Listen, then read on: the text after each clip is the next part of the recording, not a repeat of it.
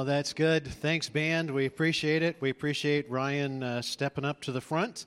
Edward, the normal worship guy, is up with the kids at camp because he's 23. And those of us who are no longer 23 wanted someone to go up there who won't break. So that's great. That was terrific. My favorite, as they were heading off, Tamra, who's usually one of our singers, was going up. And she's a nurse. And so she's been working overnights the last few days. And then she was going up, and her car was full of teenage boys, and she was running on very little sleep. And they've got camp energy already. So I gave them a little talk, and I said, there's a lot of mountains, and if you don't want Tamara to drive off of one of them, you guys need to monitor yourself on the way up there. Let's keep each other in check. I know you're excited. I want you to be excited. But if you drive Tamara too crazy, this isn't going to end well. So, and I'll hear from the police. So they got there safely, and I really want to celebrate those bunch of 14-year-old boys who are able to control themselves. Because if you remember being 14, and you're going to camp, which is exciting. We'd show you some pictures, but the parents would be terrified. They're jumping off of tall buildings. I don't know what they're doing up there. Every one of the videos I'm getting, it makes me thinking that we're going to be down to 3 kids. But our 14-year-old is there, and our 11-year-old next year gets to go. Okay, so today we're talking about limitations. I told you last week I grew up with a semi-Jewish dad. So limitations is the key to success and happiness in life. And I'll give you a moment to say in your head, really, I got up early for this? I don't need this kind of talk, but I think I can convince you. So tomorrow we're going to start a 10-day fast. Dan, so you sign up out in the lobby, you put your name on it, you admit what you're going to fast from. And then you put your email address, and every day for 10 days, starting tomorrow, Dan's going to send us a little pep talk, some scripture reading. Dan's been sick the last 2 Sundays, but he assures me he can still type, so we'll be fine. Dan actually said, I'm feeling better. I've just given it to everybody else in the house. You know how we try to share, so that's good. The reason we're going to do a 10-day fast is we're going to attempt something this spring that we haven't done in a long time with any success. We are going to try to do old-fashioned small groups from back in the day before TV and screen time and social media ruled our lives. Back in the day, when we would do small groups, it was an opportunity.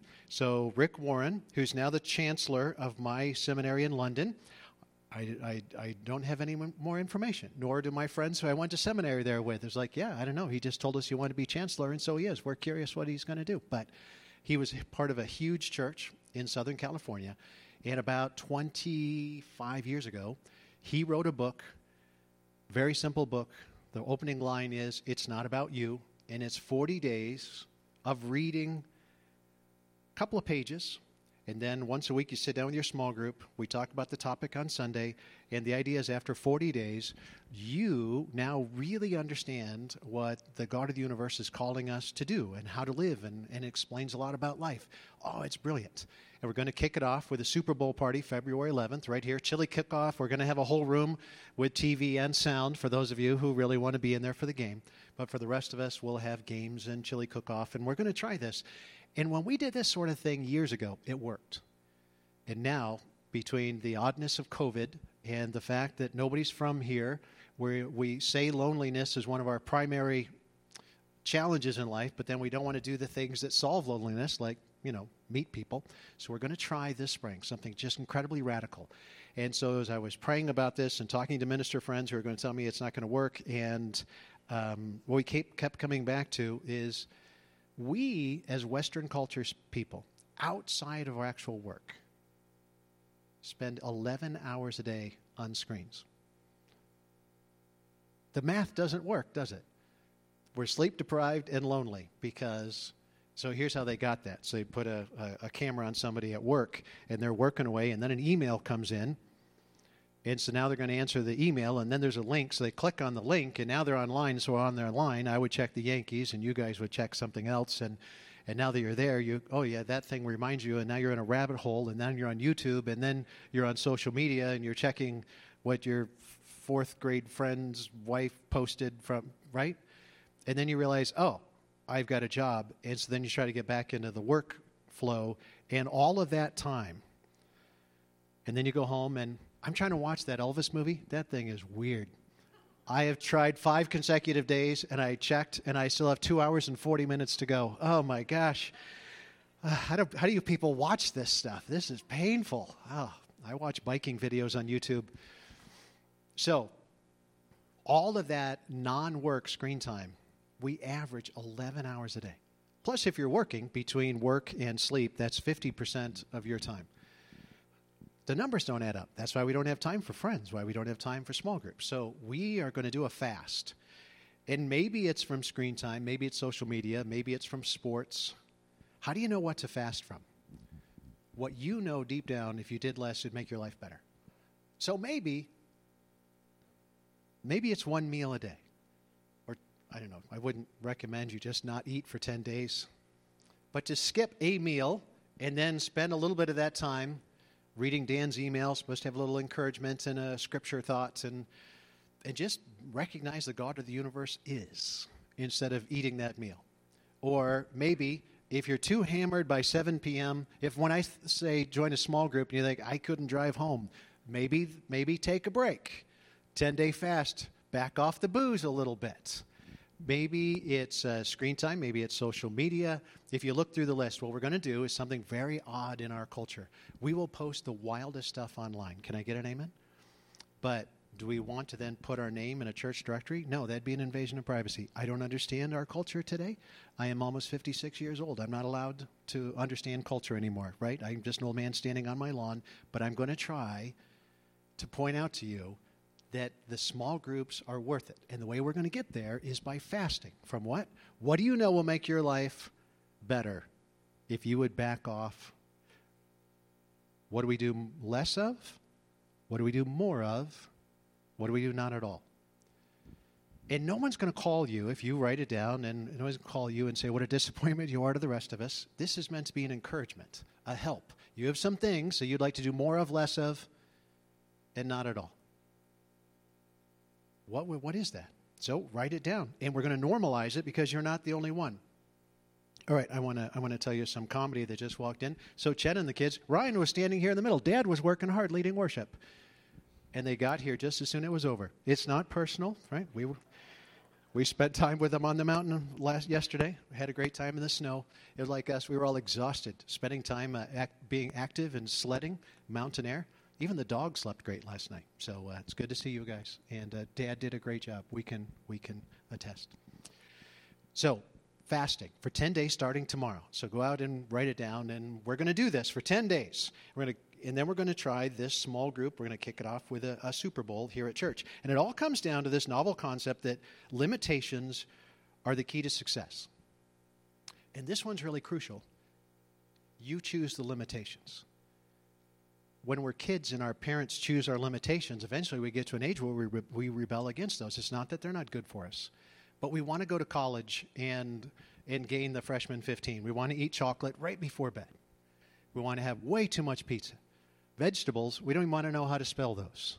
We want to go through our time, and then you reach an age in life where you realize, I need to choose my own limitations. You get in the car, we choose limitations. Most of us choose limitations. I'm a little concerned by how many people no longer seem to take stoplights seriously. Have you noticed? It's only been 15 seconds. I could make it. So successfully to drive, you have to choose limitations. A light is green, I go, and it's red, and I stop. I don't have to. It's wise if I do. There's painted lines on pavement. And if I stay on this line and they stay on their line, then I can successfully get to where I want to go. Choose limitations. Coming down the mountain yesterday and someone's going a little slow. I agree, they were going slow. Probably passing on Mount Lemmon on a curve isn't the way to go. But the car ahead of us chose to do that. They lived through it, thankfully. But not everybody does. Self-imposed limitations on life is how we get into a car and get there successfully. And it's how we succeed. The Bible word is joy. It makes us happier. So what is it that you have to limit yourself from? We want to do more things, like exercise, but I don't have time. I don't have the energy. I want to do less of, and there are some things we need to just do not at all. They're just not helpful for us, and so you pick yours, because if anybody tells you what it is. Your spouse can't buy you a weight loss book. Here's your Christmas present, honey. It's not going to work. Not going to work.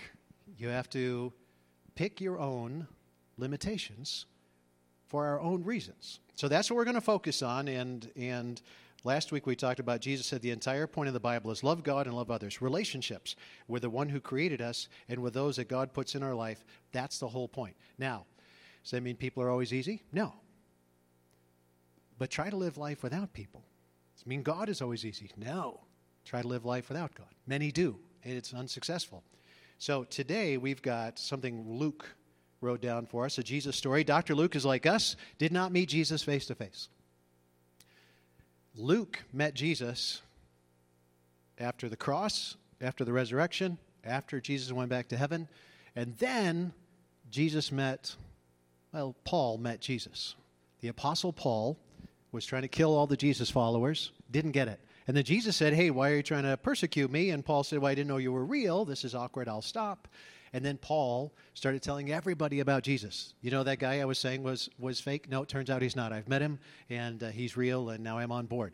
And Luke heard Paul talking and then joined with Paul, and he wrote the book of Luke, the third one in the New Testament, Matthew, Mark, Luke, and John. Luke has the baby stories because he wasn't there for any of it. So he went back and talked to people who knew Jesus. And Mother Mary has the baby stories because Mom always remembers the baby stories. Dad hopefully has a general idea of how many children they have, but Mom has the details. That's why we have the baby stories in Luke. And now this one, Luke wasn't there for this one. But as Jesus was telling stories, the ones that really stuck with people, they would tell Luke. How great was this event that Jesus had? So he's talking to a crowd of people, and he's telling them, don't worry so much. It's bad for your heart. And your whole challenge is to trust that the God of the universe has your best interests at heart. That's your challenge here on this life where we have this crazy stuff going on. Great speech. And if you have to give a speech defending your faith, don't even worry about it. The Holy Spirit of God will show up and give you the words that you need. Jesus finishes this speech. Now it's down to the Q&A. And this happens. First person says with enthusiasm, then someone called from the crowd, teacher, please tell my brother to divide our father's estate with me. You know how we do? I'm good. Great speech, Jesus. I'm good. That person is who you need to talk to. My brother. Divide my estate. Now, in this culture, the oldest brother got pretty much everything. For this reason, Mom and Dad only had so much. And it was an agricultural society for the most part, so there's land. And there were a lot of kids, a lot of infant mortality, a lot of kids to work the land. So let's say Mom and Dad have 6 kids. And you've got 100 acres. And you divide up 100 acres divided by 6 kids. Now nobody has enough to live. So the oldest brother gets pretty much all of it. And everybody else is on their own, which is why there were plenty of people willing to be Roman soldiers, because that's a pretty good job. Or you had to go into town and start your own business. That was the culture of the day. In slavery, we all agree slavery is a bad thing, but in the Roman culture, you could be a slave of someone and own your own business. You could have a lot more freedom than the way we did it here in America. And it was because, well, I don't have any land, so I don't have an income. I can't get married because her dad's never going to let me. I'm too much of a deadbeat. I got to have an income to support her and our future family. So you would end up being sold into slavery, but there was all kinds of tiers of slavery. It was, be thankful you weren't in the Roman culture. So this brother is saying, my older brother got everything from our dad. Will you tell him to divide it up with me so that I don't have to become a Roman soldier, I don't have to start my own business, I don't end up in slavery? Well, that seems reasonable. But this guy said, I don't want my little portion, I want half. And Jesus replied, friend, who made me a judge over you to decide such things as that? Well, aren't you God in sandals? But Jesus just said, don't spend your life worried about what you don't have. It was the whole point of the talk. And then this guy says this. Jesus said, beware. Guard against every kind of greed. Life is not measured by how much you own. So Jesus is starting to introduce this concept of self-imposed limits. We all want more, but there's no way we're ever going to be satisfied by more. So to start working within the limits. Solomon showed us, you want one good spouse, and to invest in one good spouse. You don't want 700 of them. That doesn't go well. You might think it goes well, but it doesn't go well. We can think we want lots of cars, but you pretty much have to be Jay Leno and have that now be your job in order for you to really enjoy lots of cars. Limits. There's good things about limits. Beware, guard against every kind of greed. Life is not measured by how much you own. Stuff is not the point of life. And then Jesus goes into a story like Jesus was wont to do. Verse 16. Then Jesus told them a story. This isn't a reporting of what happened down the street. Jesus is making a point. A rich man had a fertile farm that produced fine crops. Now, we're disconnected from our farmers. They were not. So the context tells us, remember the guy said, tell my brother to divide up Dad's estate, which means land and the money, mostly land. So now he says a rich man was a wealthy farmer, lots of land. It was fertile land, lots of crops to sell. So this guy inherited Dad's farm. This guy in the story would tell my brother, if I had a fertile farm, I'd be happy. And Jesus says, look at this. This guy, did he create the dirt, the fertile farm dirt?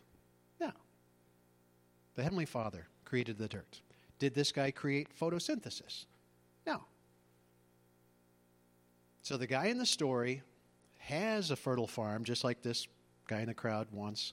Verse 17, this rich guy in the story said to himself, what should I do? I don't have room for all my crops. So we know this one. What does a farmer who has a successful crop do with the crops? Sell them.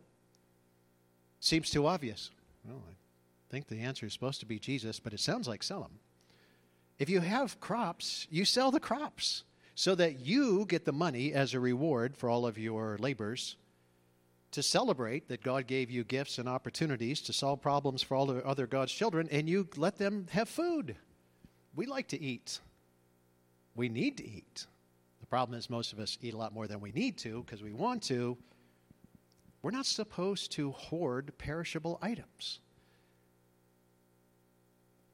It sounds revolutionary even saying that in 2023. If we hoard perishable items that are meant to be consumed, they will spoil. And Jesus' point of the story is, as you'll see in a moment, if we hoard perishable items that others could be enjoying, we may be found too dumb to live. Look at this. Then this rich guy said, I know, I'll tear down my current barns and build bigger ones. No, you nut. You sell. You sell. You sell the perishable items. It's a crop. What are you going to do? Put it in a barn and let it rot and mold and let the mice have it? You sell it. That's the whole point. How do we know if we have too much stuff? If you have so much stuff, you have to pay for storage, you have too much stuff. Can I get an amen? I don't mean to step on toes. Our rule in our house is we have to be able to park our garage in our car closet. We have to park our cars in the garage, right? We have to park our garage anywhere. Which means we can only have so much stuff out there. It's my rule. Everybody in marriage has their things, and that's one of mine. It's not a storage compartment for anything other than cars. So we line the sides of it. It's got kids' bikes and Christmas decorations and all kinds of stuff. The mountain stuff. Oh, where's the snow bag? Right? It's all out there. But we have to have our big minivan and my tiny little car, I'll tell you about in a minute, in there. We have friends that my wife really wanted that third garage part to park the kids' bikes. What happens to that third part of the garage, we know from everybody that has kids, is it's full of boxes that you moved to that house because the other house you outgrew, and you really have no idea what's in those boxes because those actually came from the previous house. And most of the boxes kind of lean a little bit. We were here for years when we still had stickers on boxes from where we live north of Chicago. And finally we went through them and we're like, oh, I forgot we had this stuff. Well, it's probably not that valuable then. How do you know you have too much stuff if you have to pay for storage? That's what this guy was doing. I'll tear down these barns and build bigger ones. No. It's a fertile crop. You sell it. Then I'll have room enough to store all my wheat and other goods. No.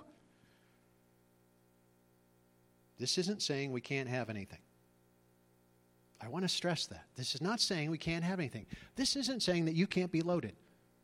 That's not what this is saying. This is not saying whatever you have, sell it. That's not what it said. This guy had fertile crops and fertile ground, none of which he had anything to do other than he put the seed in the ground. Did he invent the seed? No. He is simply using what God gave him effectively. That's what all of us should be doing. We should be profiting from that. And then you have this great crop. Good. Sell it. Let people get at what you have to offer society. Let people have at it.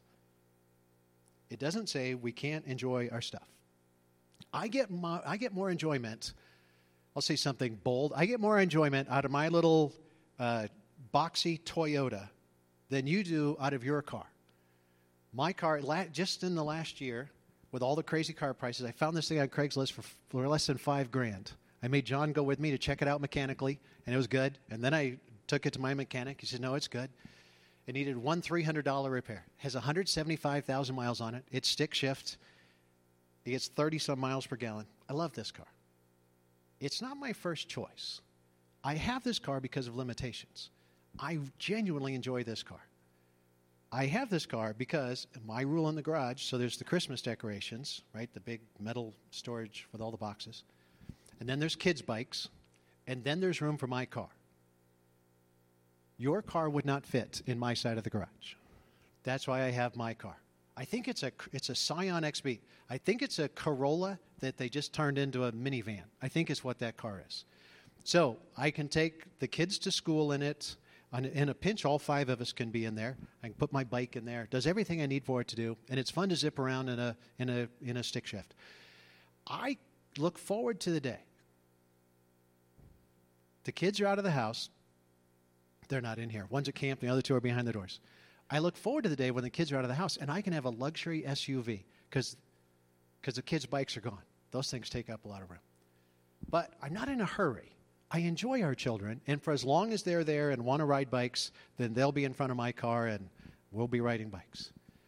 But the day will come where they don't want to ride bikes anymore, and I'm going to get myself a Lexus RX. Can I get an amen?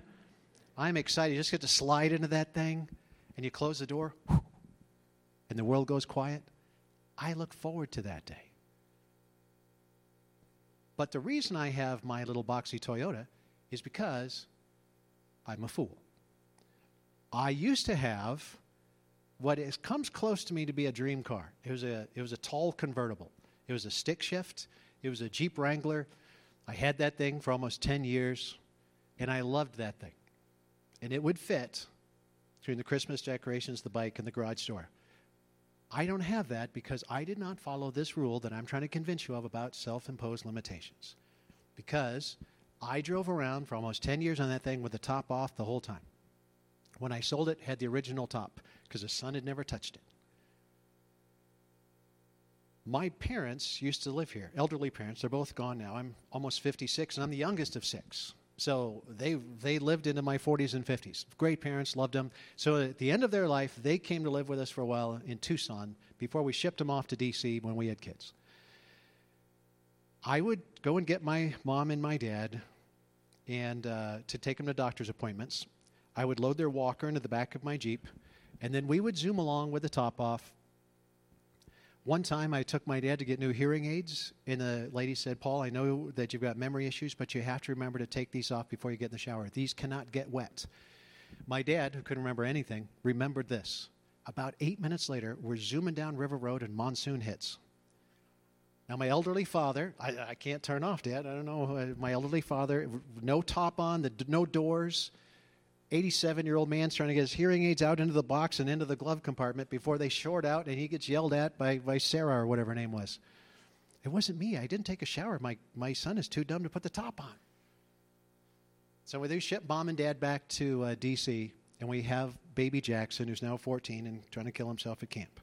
And so he would be in the car seat, in the back, wind-whipped, also on River Road, until one day he was old enough, and we had met Mom somewhere, and my little, I don't know what he was, 4, he looks at me and says, hey, Daddy, is the top off the Jeep?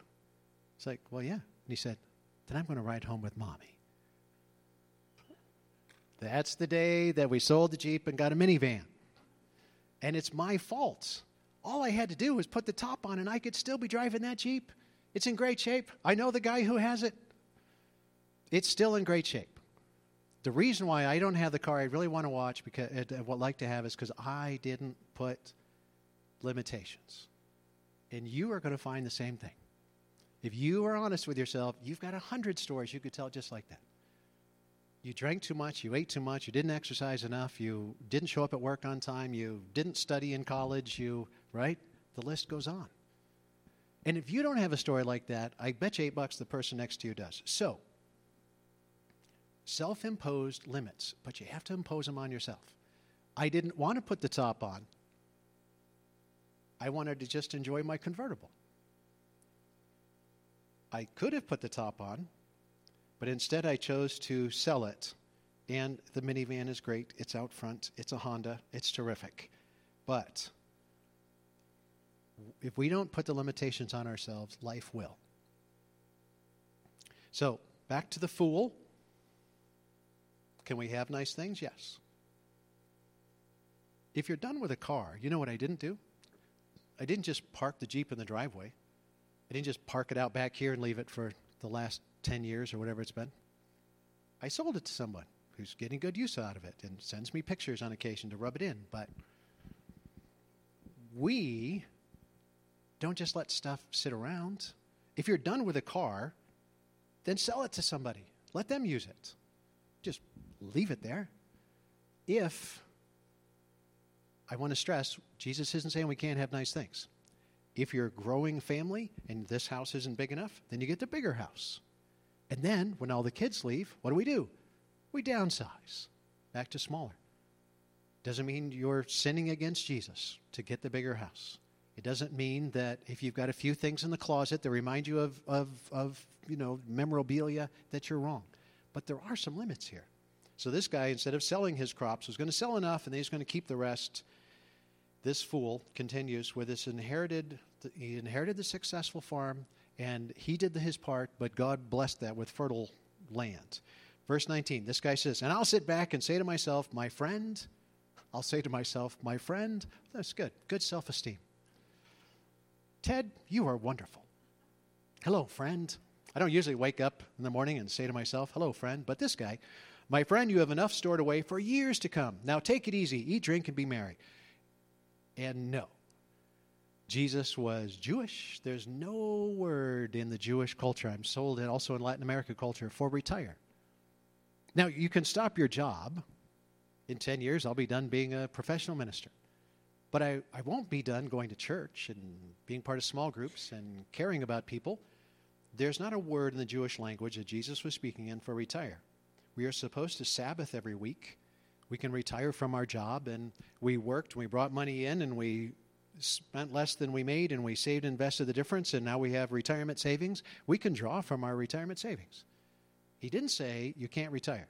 But if this guy had produced his crops and sold it for the benefit of everybody, including himself, and he reached a day where he's ready to be done with the work, you can sell the farm and live off of the proceeds. All that is great. What this guy wanted to do was quit. This guy wanted to quit the point of life. Love God, love others. You don't love God by taking the gifts that God has given you and not using them. And you don't love others by hoarding perishable goods. This guy had a responsibility, what he'd been given. And if he wants to be done, he can be done. So sell it. Pass on the responsibility and the rewards to somebody else. We're allowed to retire. We can't quit life. Don't quit the point of life, which is to serve others through relationships. There's always a way to do that. Verse 20. But God said to this rich guy, you fool. If there's a phrase you don't want to hear coming from heaven, directed towards you, it's you fool. You will die this very night. Then who will get everything you worked for? Jesus just said this guy's too dumb to live. The point of life isn't stuff. The point is relationships. The story started with, tell my brother to divide it up. And Jesus isn't talking to the brother, he's talking to this guy. Don't worry. Be less focused on stuff. We can have nice stuff, but working within the limitations of what we do have. Verse 21, Jesus says, yes, a person is a fool to store up earthly wealth, but, is that the end of the sentence? No. The Bible actually says it's a blessing to pass down to your children's children an inheritance. The only way you're going to do that, notice the generations, is you have to teach them. And mostly they're going to watch you. So, is a fool to store up earthly wealth, but not have a rich relationship with God. There's a lot of people in the Bible, great relationship with God, who are loaded. King David and Abraham and Solomon, and the list goes on. The creator of the universe meant for you to be born.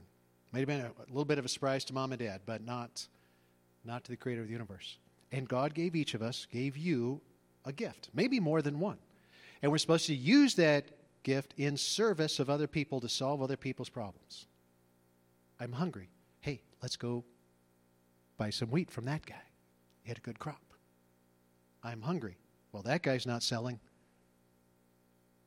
We're supposed to serve others.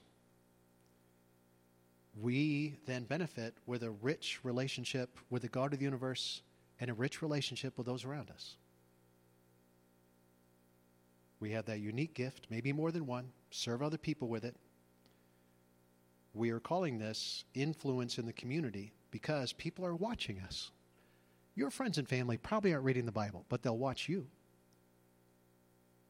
We are influencers in our own group. The people around you that God put in your life, at home and in work and the community, and we are so fortunate we get to choose what we want in life. There are cultures of the world throughout time, and even today, who don't get a choice. We get to choose. What do we say to kids? What do you want to be when you grow up? When you're in school, oh, what are you studying? We get to choose what we want. We limit ourselves. We get to choose the path that gets us where we want to go. So the key is focus, like a laser. That's what limiting does. It's the benefit of a laser. Spotlight is good. When you go to the store, they spotlight the shirt they want you to buy. When you go to the car dealership, they spotlight the car they want you to buy. A laser, they don't put a laser on the shirt they want you to buy. A laser is how you get things done. Spotlight is I want that, and a laser is commitment. A laser gets things done. So the reason why tomorrow we're going to begin our community 10-day fast is we're working on a little bit more of being a laser. What should we do less of? So that we have time to do more of? And what do we need to stop doing altogether? It's just not helpful. It's destructive.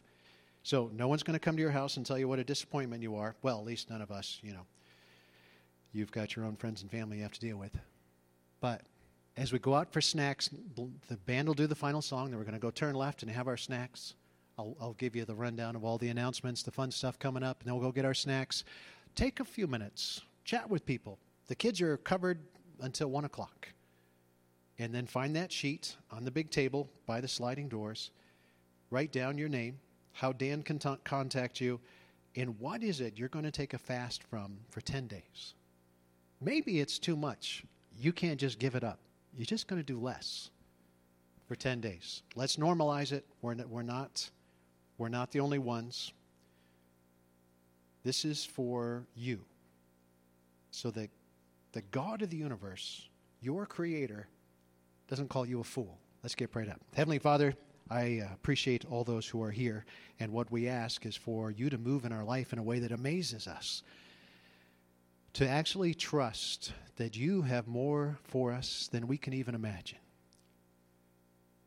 If there's anybody here today who doesn't know you, that relationship, maybe today is the day, that ABC approach to the relationship with you. A is to admit that we've been living our own lives, and we recognize there are limitations to living life our way. B is to believe that Jesus is the one who makes us worthy of the throne room of God, who can forgive us and wash us clean, make us worthy of our God.